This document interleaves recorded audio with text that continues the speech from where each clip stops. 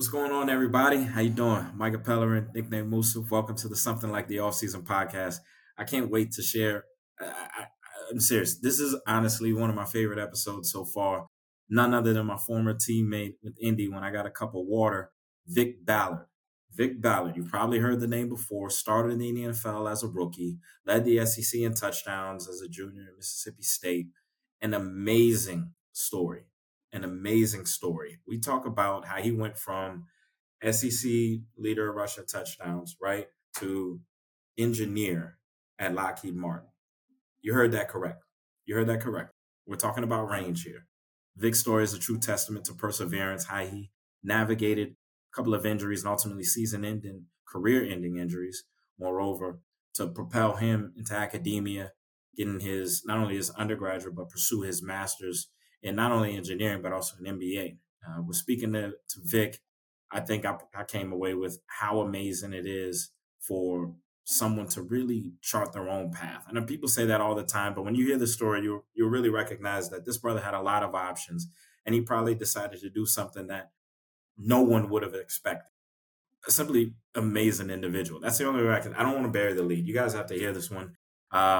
You know what to do. Like, follow, subscribe. In the show notes, you can find how to continue to follow Something Like the Off-Season podcast. Really excited for you all to hear this one. Have a good day. God bless.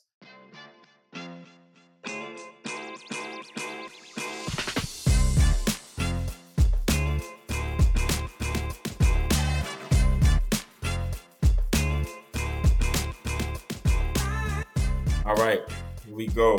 First question. What was the moment in high school you knew you were destined for college? The moment in college you knew you were destined for the L? I would say that I never really knew that I was destined for the next level whenever I was in high school or college because I was just out there having fun. And there were moments when I would say that let me know that I had the opportunity to go to the next level. For example, in high school, really wasn't a starter. So until my senior year, the thought of going to the next level never crossed my mind until college recruiters started reaching out to me, and actually got the opportunity to earn a scholarship from the University of Houston. But that situation didn't work out because that year Art Browse had got fired, and Kevin Sumlin's staff came in and didn't honor my scholarship. So that left me, kind of in no man's land. And Right. that following January, this back in the day when they did signing day in February, that January I got an official visit to the University of Arkansas, but they Right. never gave me a scholarship. So signing day, I ended up signing with my junior college, and later on that day, Jackson State gave me a call and said that they had me a full scholarship. But at that time, at that point, I'm like, man, I want to go somewhere like Arkansas. Yeah, exactly. Houston. I decided to go to JUCO and ultimately ended up at Mississippi State. And once I got to Mississippi State, I never thought about going to the next level until a woman asked me, was I thinking about declaring for the draft after my junior season? And I was like, man, I'm actually good enough to go to the NFL. And she the one that kind of planted the seed in my brain, and I never stopped thinking about it. I didn't stop thinking about it until that I got that phone call on draft day. So I never really had my eyes on the next level until somebody else brought it to my attention. To be honest. All right, but you led the SEC in touchdowns, and you weren't thinking you were 100% going to the league. Yeah, because as I mentioned back in high school, I was pretty decent, but I was what they call a late bloomer. So I was one of the top 37 players in the state, and despite that, making all state, making all conference, all region rather, I still wasn't. Nobody was knocking on my door like that. So even in JUCO, I didn't mention JUCO. So in junior college, I was like the number one running back in the country. Like, bro, like I had 1,000 yards within like the first 5 or 6 games. Bro, I ended up ending the season with like 1,700 yards and like 22 touchdowns. That's a 12-game season. That's a 12-game season. Yeah, like I had multiple games over 200, like four games over 200 yards a game, killing it, bro. And didn't have scholarships like that. I had guys on my team that had all kind of scholarships. Alabama, Ole Miss. We had Jimbo Fisher come to our facility to see one of my teammates. And like I said, despite all of these high profile schools and recruiters coming through, I never really got the opportunity to. I didn't earn a lot of scholarships or a lot of notoriety. I had one scholarship from University of Troy, pretty much the whole time. And I by chance happening, I met a coach, an offensive coordinator at my high school. That's how I Mm-hmm. started talking to Mississippi State because he was there recruiting another guy named Sanquez Ghostin that ultimately ended up signing with Ole Miss. But while all of us were there, my head coach introduced me introduced me to the offensive coordinator, and that's how they started recruiting me. And they came and saw me play, probably like 2 weeks later, and they gave me a scholarship. And I ain't waste no time. I went ahead and committed. I went ahead and committed because I was thinking about what happened to me in high school. I'm like, look, they took that scholarship away from me one time. I ain't gonna let them do it again. Okay. So you committed before you had the meeting with the coach. You committed when you landed. Man, like I said, they came and saw me play. And you saying like before official visit? Yeah, yeah. Oh yeah, for sure. Like I said, they offered me. They offered me, and I told my dad. My dad was like, "What you think?" I was like, "I'm about to go ahead and pull the trigger." That next day, I called him back. I said, "Look, I'm on board, coach." Look, and they wasn't even good. I just felt like it was a good situation. That season, I Right. think that season they finished like 5-7, but I was looking Mm-hmm. at they got a running back vacancy because their star running back was leaving for the NFL that year. I was like, "Oh, this is perfect." Mm-hmm. I'm going into an open spot. Everything worked out, man. That's funny. Okay. Next question, number 2. Who was your biggest competition that you played against that you were like, man, this brother is elite? I think in my eyes he was elite. This is when I was in the NFL. Mm-hmm. So it was a guy that goes by the name Brandon Spikes. You probably heard of him. Yeah. Played for the Patriots and the Bills, I want to say. Mm-hmm. I was watching him on film all week and just saw how he was killing the guards. Like they Yeah. would send him and he would crush these guards. Yeah. I'm thinking to myself, if they send him and I gotta block him, like what is he gonna do to me? So, and typically, I want to say he played Mike. I want to say he Yep. He played played the Mike, mic. but they figured out our scheme and they started putting him at will because they saw that Get him uncovered. in our blocking scheme. No, in our blocking scheme, a lot of times the running back had the will linebacker, so they knew it was a mismatch. In terms of blocking, I couldn't do anything with him, bro. So they just kept they started sending him almost every passing play, and I couldn't do nothing with him. I tried my best. I didn't give up a sack, but I was out there on the rope, man. He had me.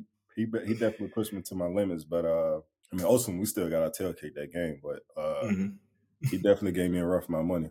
Brandon Sykes. Okay. Okay. Okay. Question number 3. Who's a player that you played with or played against that you felt like, man, just for whatever reason, never got his shine, never got the opportunity to fully, express his talent? I would go with a guy named Jericho Nelson from Mm-hmm. From the Destrehan. boot. Played at Destrehan. Mm-hmm. Actually, me and him was on the same recruiting trip to University of Arkansas.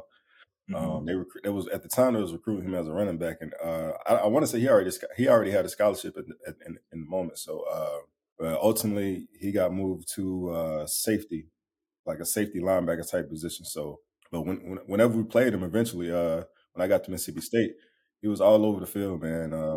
Mm-hmm. There was an instance where I had the opportunity to win us the game. It was even the first or second overtime. I can't remember against Arkansas. This back in the day when Mm-hmm. Arkansas was that deal. Like, when Alabama, Mm-hmm. like when SEC West was running, running all the college football. So, Mm-hmm. we had them on the ropes, and I was going in for a touchdown, and it was a stumbling touchdown. I had broke a tackle, and I was going to dive, to, try to win the game. And he came out of nowhere and smacked me, bro. Smacked me, knocked the ball out through the back of the end zone. Ended up being a touchback. We lose the ball. Man. So instead of getting points, we could have kicked the field goal, but instead we had to turn the ball over, and ultimately ended up losing the game. But um, he was a really active player, 100% effort every play, and we saw it on film earlier that week Yeah. too. But I think he actually got a rookie minicamp invite to the Saints or something like that, but nothing ever Oh, he came. didn't get drafted? Nah, he didn't get drafted, bro. That's crazy. Nah, I never heard from him after that. Matter of fact, we like Facebook friends or something. I know he Yeah. didn't get drafted for sure. Oh man. Okay. Wow. Okay. Man, shout out to Jack. That's your hands finest. for sure. Um, Number 7. a lot of great defensive players out of there. Air Reed, and Jericho Nelson. All right, number 4. What's the nicest thing a coach has ever done for you? I wouldn't say nice, but definitely taught me a lesson that I carry with me to this day. And this coach was a great motivator, one of those no nonsense type coaches also. But in the moment, you really didn't understand why he was doing the things that he was doing. But ultimately, Right. you might not even understood it while you was part of that team. But later on in life, you understood what those lessons meant. But I have my junior college coach. His name is Steve Campbell. I feel like he taught me some of the best lessons that I ever learned in life. And one of the lessons that stick out to me, he was always a no excuse type of coach. And there was a Mm-hmm. situation where he was testing me to see would I make excuses, for my Mm-hmm. situation. And I didn't. It sucked. And I was mad. I'm not gonna lie, I was mad that he was doing it to me, but just the type of person I am, I just said whatever. And I had a task to complete, knocked it out, and eventually he later, announced it to the team that, essentially he tested me and I passed the test, and basically, was saying, in life, everybody has an excuse. So what are excuses worth? Nothing.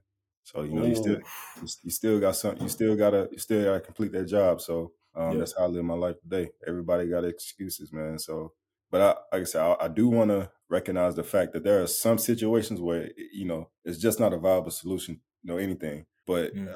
a lot of situations are manageable, and if it is manageable, you need to do whatever in your power to make sure you complete it. Got it. Man, that's good, man. That's good. That's good. That's good. All right. You get done playing ball, right? And you rounded out with the Saints. But you were a rookie starting playing. I got a cup of coffee when I was in Indy. I was there, was able to squeak out some more years. But you were, as a freshman, you were playing.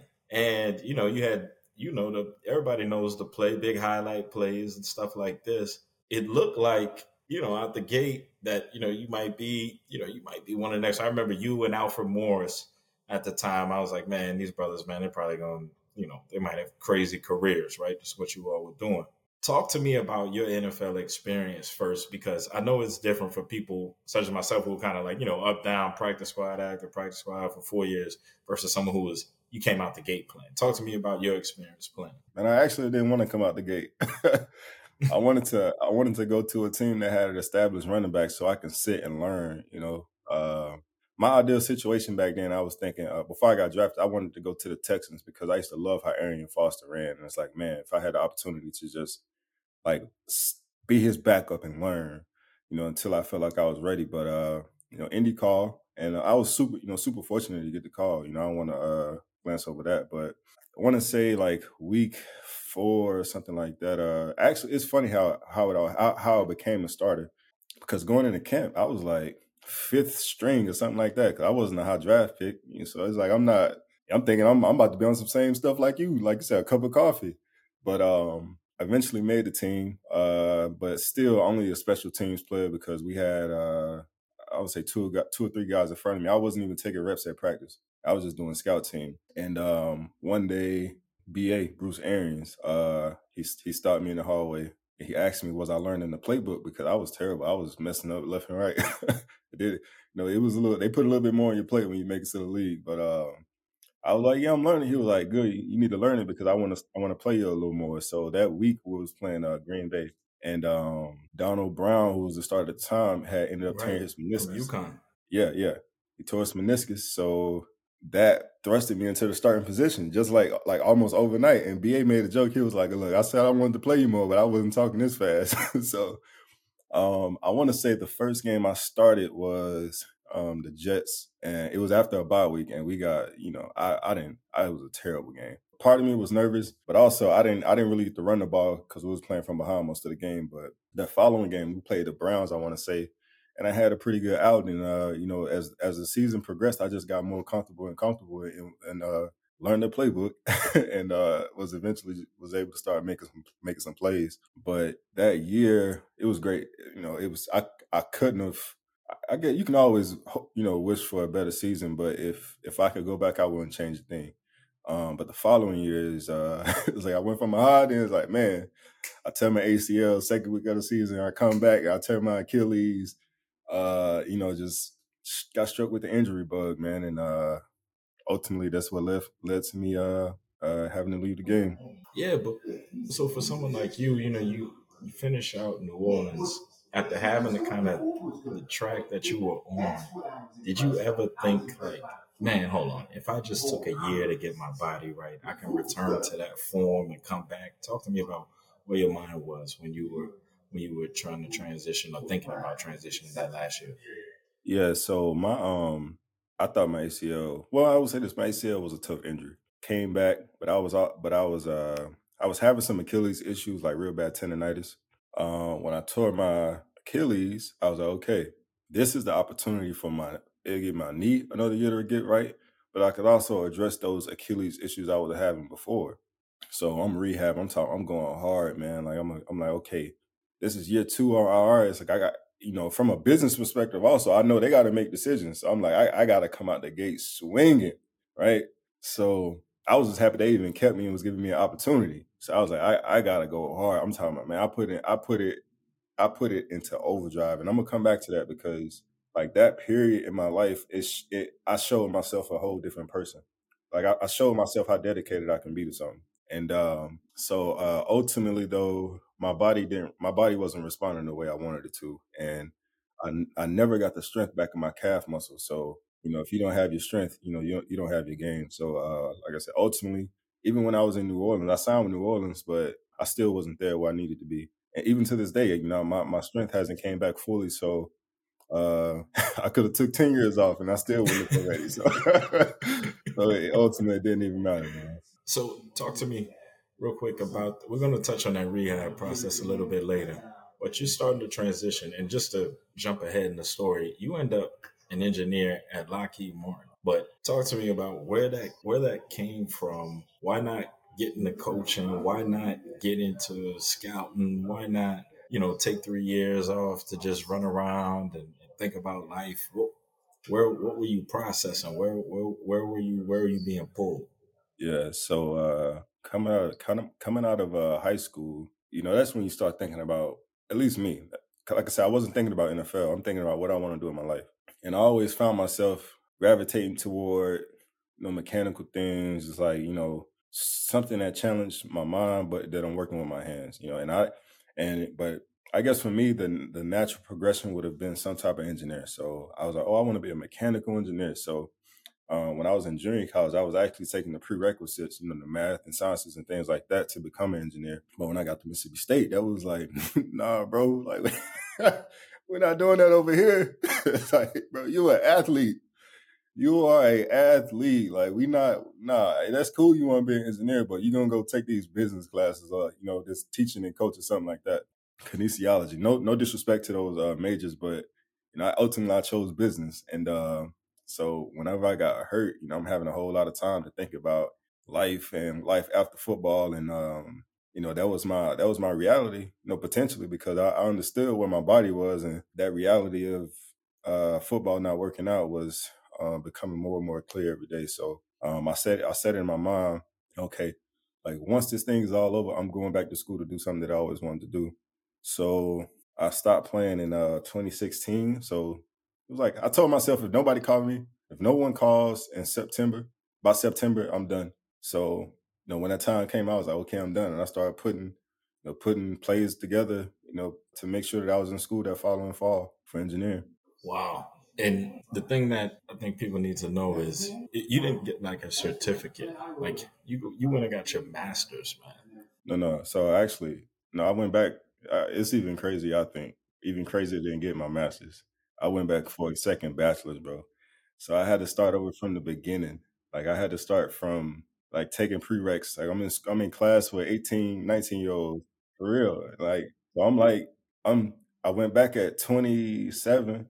I'm in class with a teenager, and I'm like, man, what? Like how what am I doing? Like, bro, think about this. When I was in Indy, to my left, I had Andrew Luck. To my right, it was Reggie Wayne. So it's like these are the people I'm interacting with on a daily. And then I leave from that. and go to a college classroom taking freshman level classes. It messed with me, but I understood that we was all there for the same thing. So I kind of had to block all that out. And ultimately, another thing I was thinking too, it's like, man, I'm 27. I was like, I probably won't be done until I'm like 31 or 32. I'm like, dang, that's a minute. I had to stop thinking about that too, because I was like, look, this is what you want to do with your life. Like that's the route you got to take. Because I couldn't go from business to mechanical engineering masters, because that's a STEM masters in a arts undergrad. So I was like, if I want to be an engineer, that's the route I got to take. So I sucked it up, man, and eventually I turned 32 and I graduated. Man, I remember, I think we connected on Facebook and you were like, yeah, I'm doing it again. And I kind of thought, I'm going to say this respectfully. I'm like, yo, this guy was a guy in the league. You know what I mean? Like, you had a moment where it was like, yo, Vick Ballard, like, oh yeah, he's a guy. The level of humility to kind of get back and literally do undergrad again. Undergrad. It was crazy. And I didn't, I started I had to take some get up to speed classes. So I'm like, bro, like engineering is, like, it's calculus and physics. I had never taken physics in my life, never took calculus in my life. I had to take pre-calculus and trigonometry and things like that to get the steam rolling again, to get some momentum. And eventually, when I got through those, I would say that first year, of me going back was all get up to speed, and I needed it. I needed it because I had been out of school for a little minute at that point. But Same, I already know. You mentioned earlier your rehab taught you more about yourself than you ever knew. I mean, everyone knows to get to the NFL, it takes a certain level of commitment and discipline. What extra did you see in yourself in that rehab process that you think probably helped you, go back and get that undergrad degree before getting your master's again? What do you think you were seeing in that rehab process? so, like I said, I've always been a hard worker. I looked at myself as a hard worker and been recognized as a hard worker. Whenever the reality was sitting in that, okay, this dream, this opportunity I have is slipping away. I went from level 2 to level 10, and like it felt like overnight because I had never been so committed to anything in my life. I got to the point where I hated weekends. I used to take naps to try to make the days go by faster so I can go to rehab the next day. It's like I didn't want any type of downtime. It was all work, all grind. It's like I just wanted to stack those good days up because I was like, and then you know how reporters and people like that, the different stories come out and they talk about you like, oh, why they still have? I was out to shame all of them. I couldn't wait. It's like I wanted to stick it to all of them, bro. All of those things combined, like I said, I took my grind to a whole new level, and but ultimately, and this was a life lesson too. It didn't work out, and I saw that. I guess what I learned from that was, just because you give something your all, that don't mean it's gonna work out. It was a tough pill to swallow, but in the same breath, I was like, man, okay, that didn't work out. Maybe that wasn't for me. But there are other things in life that are for me, and if I give those things the amount of attention and hard work that I gave this last thing, there's no telling where I might end up in life. So that, like I said, that gave me the motivation to go back to school for engineering because I was like, okay, in my last occupation, I just ran out of time. You know what I'm saying? My body wasn't working right. I ran out of time. But with something like engineering, it's like I ain't got no kids. I got all the time in the world. I got a little money saved up. My well being straight. It's all about how bad do I want it. So, like I said, I took that mindset and started crushing some engineering classes, man. So you finish, you go back, you do the whole thing at UCL. You did it 4 years. You really did the whole thing again. Why why the masters? Why not just say, you know what? All right, I proved it to myself. 4 years is a long time. Why the master? I mean, I feel like you can probably get some type of understanding of who I am as a person. Like I'm an ambitious person, so I never had any thoughts past mechanical engineering. But once I reached that summit, the inevitable question came of what's next. So I got an email in my at work talking about this dual master's program at University of Florida, and with the NFLPA or the trust rather, they give out scholarships, to go back. So I was like, I got time. I got somebody willing to give me money. Why not? so boom, less than less than a year later, I'm back in the classroom again, getting my master's in engineering, and ultimately, so like I said, like I mentioned, it's a dual master's program. So the second part of that program is an MBA. So I'll be done with the engineering in 2025, and like 12 months later, I'll have an MBA. So yeah, that's my goal Any right now. any thoughts? Do you ever sit back and say like, man, what if I just stayed? Like, how often does that run across your mind? For me, it was kind of clear, right? Like, it was like I could think about all the what ifs if you want. It was like, I never really had enough moments to say like, hey, I know for a fact that I missed out on blah blah blah blah blah. You know what I mean? You, on the other hand, like not to bring it up again so much, but you were kind of on that trajectory. How often did you think about going back to doing something you already knew in football while you were pursuing the engineering thing? I guess for me, that's kind of a loaded question because, like I said, I already had interest in being an engineer, but also I felt like becoming a coach, becoming a personal trainer, that's what they expect you to do anyway. Part of me didn't want to play into that stereotype. Part of me wanted to say, look, okay, that's like football is what I did, but it's not who I am. It's more to me as a person. Now I want to show that, okay, I'm gifted athletically, but I'm also gifted intellectually, you know? Mm, So it's like I didn't want to get put in a box, and I thought about that a lot because I could have, once you make it to the NFL, you make a lot of connections in the football world. So it's without a doubt I could have landed a coaching job somewhere easily. easy. But like I said, it was a lot of different things that went into me saying no. I'm not going to go the route that a lot of people want me to go anyway, and that they expect me to go because of what they think I am or who I am. I'm going to go without in a direction I feel like is more natural to me. Like I said, that was the engineering route. So you're at Lockheed right now. Help us understand, for those who don't know, what does it mean to be, and it means a lot of different things, but more specifically your role, what does it mean to be an engineer at Lockheed? What are you doing? What are you looking at? What's going on there? So Lockheed Martin is probably one of the biggest defense contractors in the world. Honestly, Period. Yeah. we supply different things to our military and different allied militaries across the world. It's a publicly traded company, so it's a company of pretty substantial size.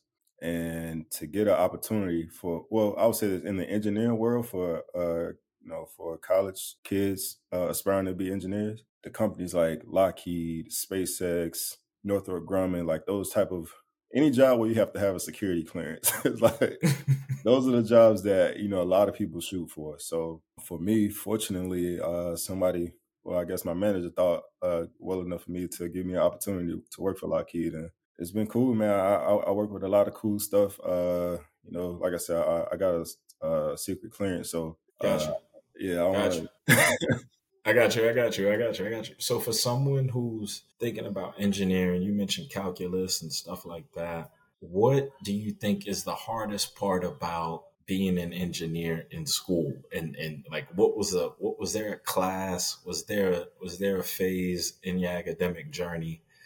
You're still going through it right now, but was there a class where you were like, man, this might be it for me? You know?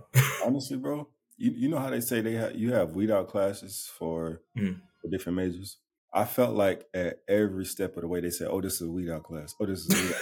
And I'm like, man, are all these classes weed out classes? And they are, bro. Like it's no easy classes, per se in engineering. It's like you just kind of get used to the level of It being difficulty. tough. Yeah. You get used to the type of effort you got to put in order to be successful, man. It's pretty tough. It's straight problem solving. It's nothing. It's all numbers, like all numbers and problem solving. It's like nothing but word problems. Honestly, I remember toward the end of my when I was a senior, well, getting ready to put my schedule together my senior year, I was looking for classes where I didn't have to do math. It's like I hate English. I hate English. But I was like, man, let me write a paper. Like I just want to write. Like, I'm tired of doing math problems. Everything was math. um, and one thing I want to touch on here is when I think of engineers, I used to work at 3M, so I think about like, all right, Lean Six Sigma, like black belt training, Kaizen, all these types of things. When you started, I always say football does a great job of anchoring us in like a system or format, right? Like if you ask either one of us, what does a practice look like? We can run through the practice already. everything but the script itself. And if you told us enough what the situation, we might could write the script. How did you create your process academically to kind of take it on? Because if you're kind of just studying when you feel like it most, if you're just studying hard without a plan, you're not going to be successful, right? You're not going to be able to get the degree undergrad and pursue it in a business school setting. How'd you develop that? I see you smiling.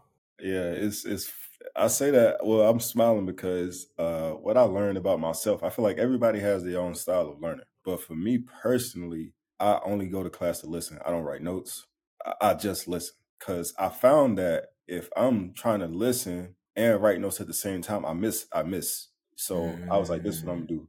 I'm gonna listen in class, right. and because a lot of times I retain information for a while, and I would listen in class and I'll go do my homework, and that would reinforce the information that I learned in class. That's how I would learn, and I would take notes whenever I would do my homework. So that's what helped me. Like I said, I learned, for me, that was the best way for me to get through class. And I remember I had met a good buddy of mine, and this before we became friends. We took the same class, and so in engineering, or at least at UCF, there wasn't a lot of black engineering students, black males anyway. So it was me and him were the only two in like a 200-person class, one of those auditorium type classes. And In Florida. yeah, and he used to Wow. he used to look at me and say, "Man, look at this guy, man, like making us look bad, like because I would come in without a book bag, no pencil, no nothing. You know what I'm saying? I'm just there." But he Yeah. didn't understand, like, okay, this is how I learn, But Right. whenever we would meet up for study groups, I would be the one leading the study group. So they just, but I Mm. had to tell him, like, oh, this is just my process. What's funny? I think about, like with ball, and you and I know this. It's like, man, look, you can write all the notes you want when you're doing the install until you get out there, until you can't feel it. Like you can think, but hey, which side adjust them when they move over, when the formation changes, if they switch formation to the boundary, whatever, all the different components. Until you get out there and test it.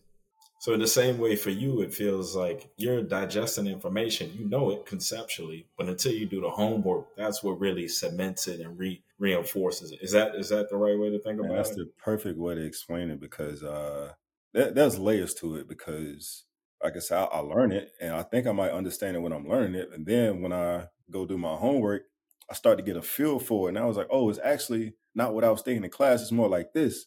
But then Right. you got another layer of how it actually works in the real world. You know what I'm saying? So Mm, it's a right. lot of layers to it, and the only reason I bring that up is because it kind of worked out perfectly that I'm like a car guy. I like working on cars and things like that. So I was taking classes on the things that I was doing on my car.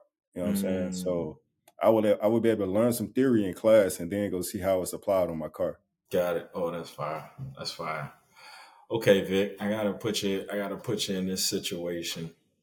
Now, you got to talk to the people by sharing your story. If there was one thing that, not necessarily the most important thing or the best thing, but there's one thing that comes top of mind when I say, what didn't you know coming out of college that you think best prepared you for life now, transitioning, getting to the NFL? If there's one thing you didn't know that you wish you knew, what would that be? Everything is a time investment. So Mm, whatever you do today, that's what your tomorrow is going to look like. So if you are, I don't know, sitting on the couch watching a Netflix series every day, tomorrow you're probably going to be sitting on the couch. Your life is going to look the exact same as it did yesterday, and like all of your conversation is going to be centered around a new Netflix show. And not knocking that, not I mean, obviously Netflix is a thing for a reason, but if you're a person that say you want a different life, you don't like how your life looks currently. Can't be sitting on the couch watching Netflix all day. You gotta, like I said, whatever you want your life to look like tomorrow, that's yeah. what you need to do today. I love it. I love it. I love it. Man, Vic, I really appreciate you joining, man. I know you have a lot going on, but I know some folks might want to reach out to you. What's the best way for people to reach out to you, man? LinkedIn, you can just type in my name, or Instagram. It's my name also, Vick Ballard. Not really on that a whole lot. I got Twitter too, which is Vick Ballard. I'm not really on social media a whole lot, but Yeah. I do still have them.